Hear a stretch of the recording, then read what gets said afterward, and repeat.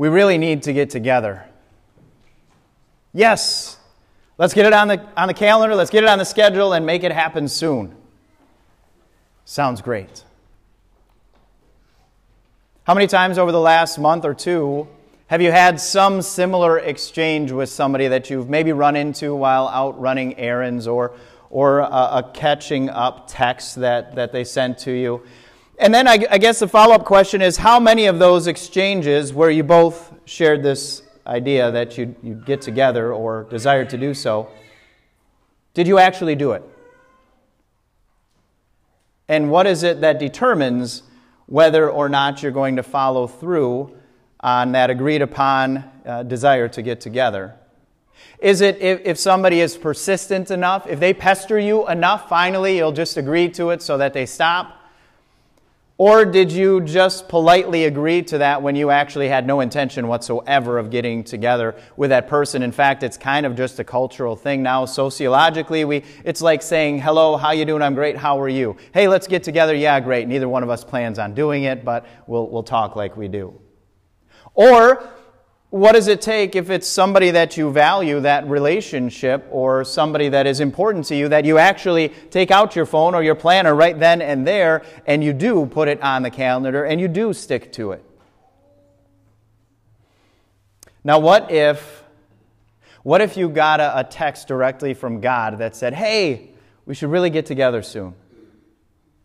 And you said, yeah, that sounds like a great idea. Let's get it on the calendar.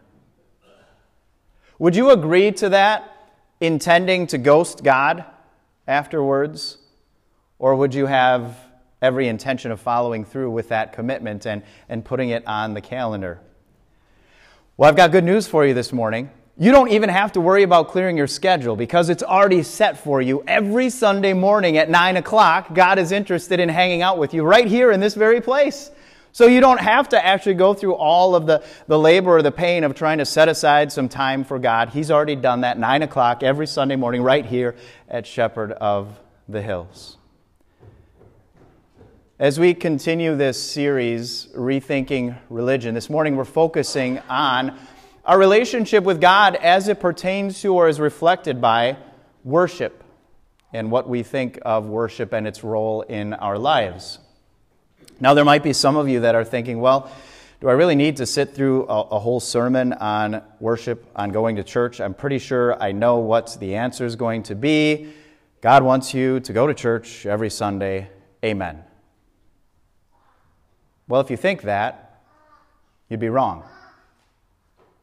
Sort of. Well, does God want His people to gather together? Yes, but is God's goal to have 100% attendance from 100% of every member of every Christian congregation, 100% of the time, each and every Sunday? Would that satisfy what God is looking for in His people? No. No, it wouldn't. Go back to that individual, whether it's hypothetical or you can actually think of an exchange that you had with somebody recently, and you did follow through and you did schedule time together with them at your favorite spot. And you spent 60 minutes catching up with them. And the whole time, during that 60 minutes, she or he was on his laptop, scrolling through his phone, reminding you that they're definitely paying attention, while they're clearly distracted by those other things. Would you be filled up with that time spent with your friend, or would you look back and say, what a waste of my time? I think we all know the answer, right?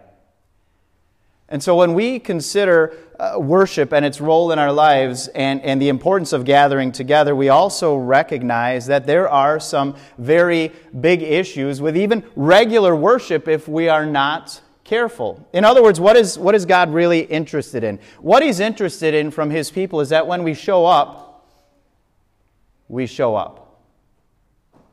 Because you can be a regular every Sunday attender and not really show up.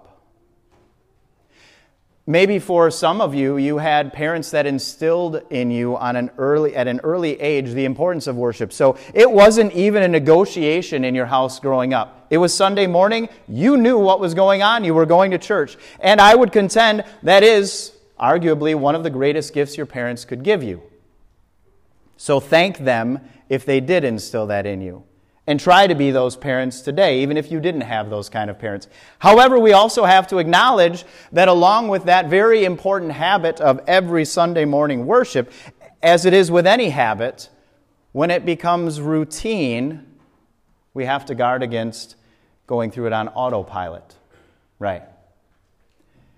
And there are other reasons that we can be distracted in worship, even if we're regular every Sunday worship. If I'm here because it's really more about fulfilling a requirement than it is finding refreshment.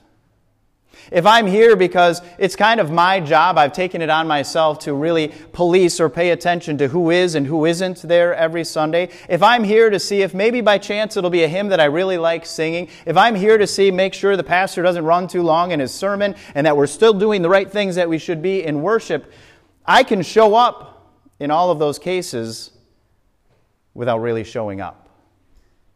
So no, God isn't just interested in His people showing up every Sunday, unless we're here to show up. Now, here's the thing. That doesn't let those who aren't here on a Sunday off the hook, does it? Because that would be just as easy to sit home in my bed or my favorite chair on a Sunday morning and say, see, that's why I don't go every Sunday. Look at all those hypocrites. Look at all those reasons that people can show up in church, but God's no more thrilled with them than He is with me being at home. Well, wouldn't you agree that it's probably easier to do kind of a course correct on somebody who's established the habit of being here regularly and check their motivation or their reason for being here than it is to deal with somebody that not only doesn't have that habit but doesn't see the need or, more importantly, the value of being together in God's house? Yes, there are no shortage of very bad reasons that continue to be offered for not being in God's house on a Sunday morning. But you know what? We also have to acknowledge that there are plenty of good reasons why people aren't in God's house on Sunday. Can you really blame somebody for not being in church on a Sunday if whenever they show up, the pastor or anybody else just guilt trips them about how infrequently they are there? Oh, nice to see you. Where were you last Sunday? You should really be here more often. Can you really blame somebody for not being in worship more often if they have some negative past experience with how the church has treated their family, perceived or not, that has never been dealt with? Can you really blame somebody for not being regular in worship if when they arrive the reception is cold and they receive daggers because somebody caught them sitting in their seat? Can you really blame somebody for not coming to church if all of they hear in the message is they're not good enough for God, try harder and show up next week and we'll see how you measure up then, and not even hearing the name of Jesus or the forgiveness or the grace that He came to bring? Can you really blame people for not being in church for those reasons? And all of this is simply to say, though on any given Sunday, most people who walk through that door and step foot into any church, let alone ours, while they may be empty-handed, don't underestimate the amount of baggage that they may be carrying with them. Instead of being quick to judge, let's maybe take a page out of the rejoicing that we see in Luke's lost parable from Luke chapter 15 and rejoice every time anybody sets foot in God's house. Now, I've already talked for quite a bit this morning, and you may have realized, boy, he hasn't even mentioned the text. He hasn't even referred back to the Bible. And there's a reason for that, because I want to make sure that when we're talking about worship, that we are ready to hear what God has to say for the right reasons. And oftentimes, when you're talking about worship and church to people who are in church, it's very easy for us to tune it out as if that message is obviously for those who aren't here. But if we're ready to hear what God has to say to us, not just to pass on some information that I can share with somebody else who needs it, then let's look at these words of John. You see, in the account that is described for us in John's Gospel, you see a Jesus who is very familiar with people who were in church for the wrong reason. John described it in the 2nd chapter, verse 13. When it was almost time for the Jewish Passover, Jesus went up to Jerusalem. In the temple courts, he found people selling cattle, sheep, and doves, and others sitting at tables exchanging money. So he made a whip out of cords and drove all from the temple courts, both sheep and cattle. He scattered the coins of the money changers and overturned their tables. To those who sold doves, he said, "Get these out of here. Stop turning my Father's house into a market."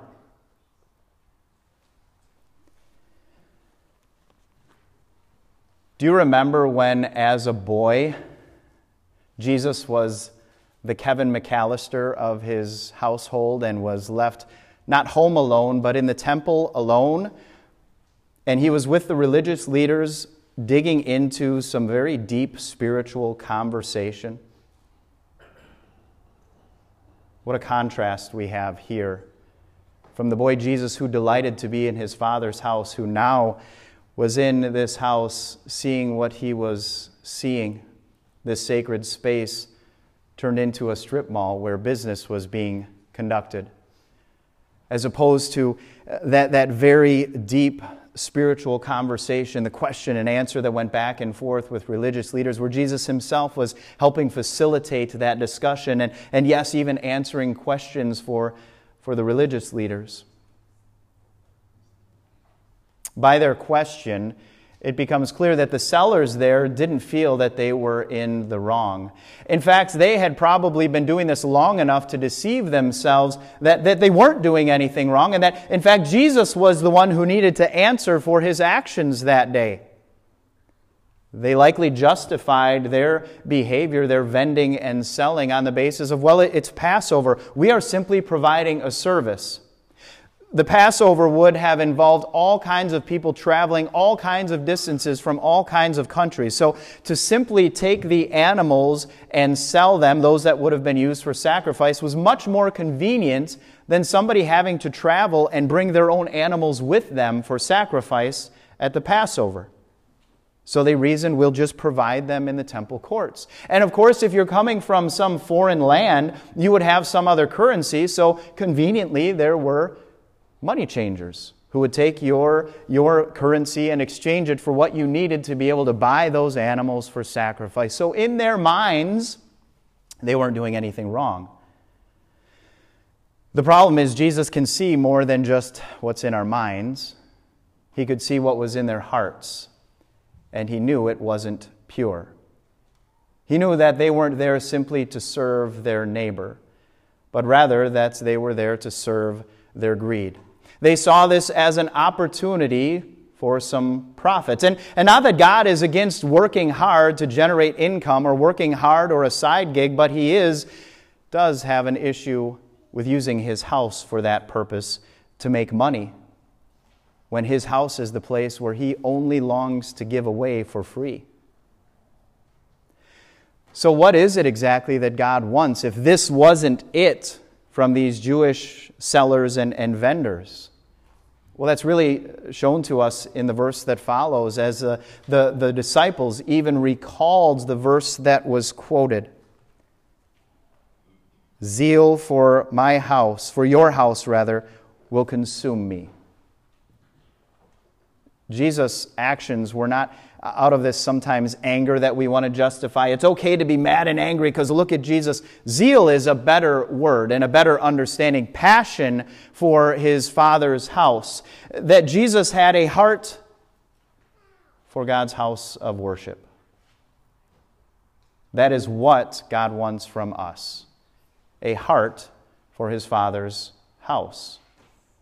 He desires that we have that zeal of Jesus to be here and to receive from him all of the good things that he longs to give to us and to dole out to us. He wants a heart that is in love with him, that loves him and values him and treasures him more than anyone or anything else in this world. You think of the two young lovebirds. Love that is blossoming, and they have each other on their minds and their thoughts all the time. Every thought is about when we're going to be together again, how we're going to spend time together. That kind of love is what God wants for him. He wants us to have that for Him. Now, I acknowledge that there's been some suggestions that isn't really the kind of message that men need to hear today. Because men aren't all about emotions and lovey-doveyness and talking about hearts. But can you really argue with Jesus' zeal and His passion and His heart? The same Jesus who came in and flipped up tables? That's pretty manly, isn't it? And speaking especially to the men gathered this morning, there's room for us to grow in demonstrating that kind of passion and that kind of heart for the Lord. Imagine if that was the most attractive quality that your spouse or girlfriend or others saw in you. It was not that you dress well or have a nice car or a great job, but man, it is so obvious that he has such a passion and zeal for his Savior. Now, as you consider that kind of zeal and passion, it's lacking, isn't it? And not just in you, it's lacking in me too as a leader in my own house and marriage. And so I don't want you to walk out here this morning saying, oh great, I'm supposed to be more zealous and passionate. I'm supposed to be the spiritual leader of my house, and I don't measure up. Do you realize why that is so essential, that we come here to gather what Jesus has to offer to us?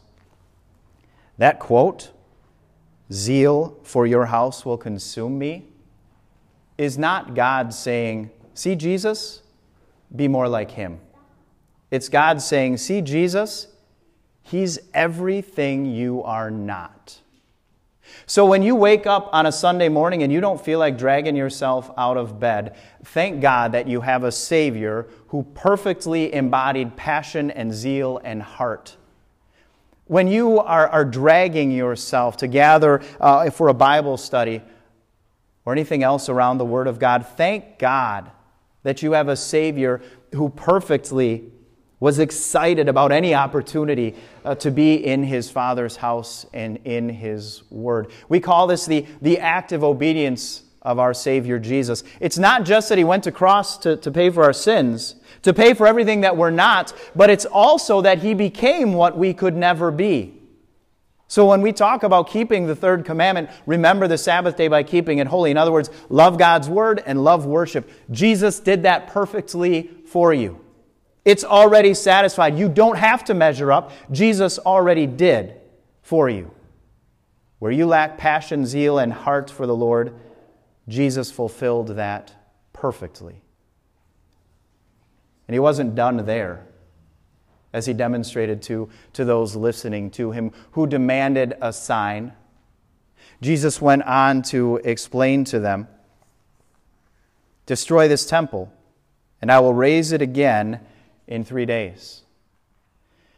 Now, as they understood it, He was talking about the physical building that they were gathered in right at that moment, the courtyard of the temple, and said, 46 years, how are you going to do this in 3 days? John gives us the explanation so that we understand it rightly. But the temple He had spoken of was His body. After He was raised from the dead, His disciples recalled what He had said. Then they believed the Scripture and the words that Jesus had spoken. Jesus' zeal, His passion, He had a heart for His Father's house. But it wasn't all that He had a heart for. He had a heart for you and me, which is why He allowed His body, that temple, to be crucified as the perfect sacrifice in your place. And then He didn't just predict these words. He didn't just foreshadow or foretell that they were going to happen. He carried them out. He delivered on this promised sacrifice, the same promise that God had been giving to His people for generations upon generations. And He fulfilled it on Good Friday. That temple was destroyed. His body was crucified. He died in your place and mine. And then that body was resurrected, which gives us the assurance that that payment that He offered for us is fully acceptable to the Father, meaning there's nothing left for you to do. You don't have to measure up. Your sins have been washed away and forgiven, and your righteousness, your perfection, your holiness has already been met in Christ Jesus. that brings us to the why. As we rejoice that Jesus has everything that He's done, the what that He has carried for out. He's our perfect zeal and passion, but He is also our Savior who has paid for our sins. So now why worship? Well, there are a lot of reasons that I could provide for you, a lot of blessings and benefits of gathering together regularly with God's people in God's house around God's Word. But there's really just one why, and everything else flows from it. And that why is Jesus. That why is the one who made the greatest sacrifice imaginable for you and me. As great as His heart was for His Father's house, that doesn't begin to hold a candle for His heart toward you. His love, His grace, His forgiveness that are limitless and never-ending. And He longs to dispense that to you each and every time that we gather here in this place. Because He knows what is waiting for you out there in the world each week as you go and you deal with a sin-infested world. He knows because He lived in this sin-infested world and overcame it for us. His love for you is demonstrated by the very fact that for every time that our physical bodies have been here and our hearts have been absent, for every time that we have been indifferent to worship or treated it as an optional thing, all of that has been washed away. So let Jesus be the why as we gather in His house to come clean with our sins so that we might leave with the clean hearts that He gives to us freely and fully by His grace. As I said, there's a lot of reasons that I could give you that are beneficial for gathering here on a regular basis each and every week. But there's really only one, and everything else flows from that. Let Jesus be enough, and then take Him up on His standing invitation each week to get together. Amen.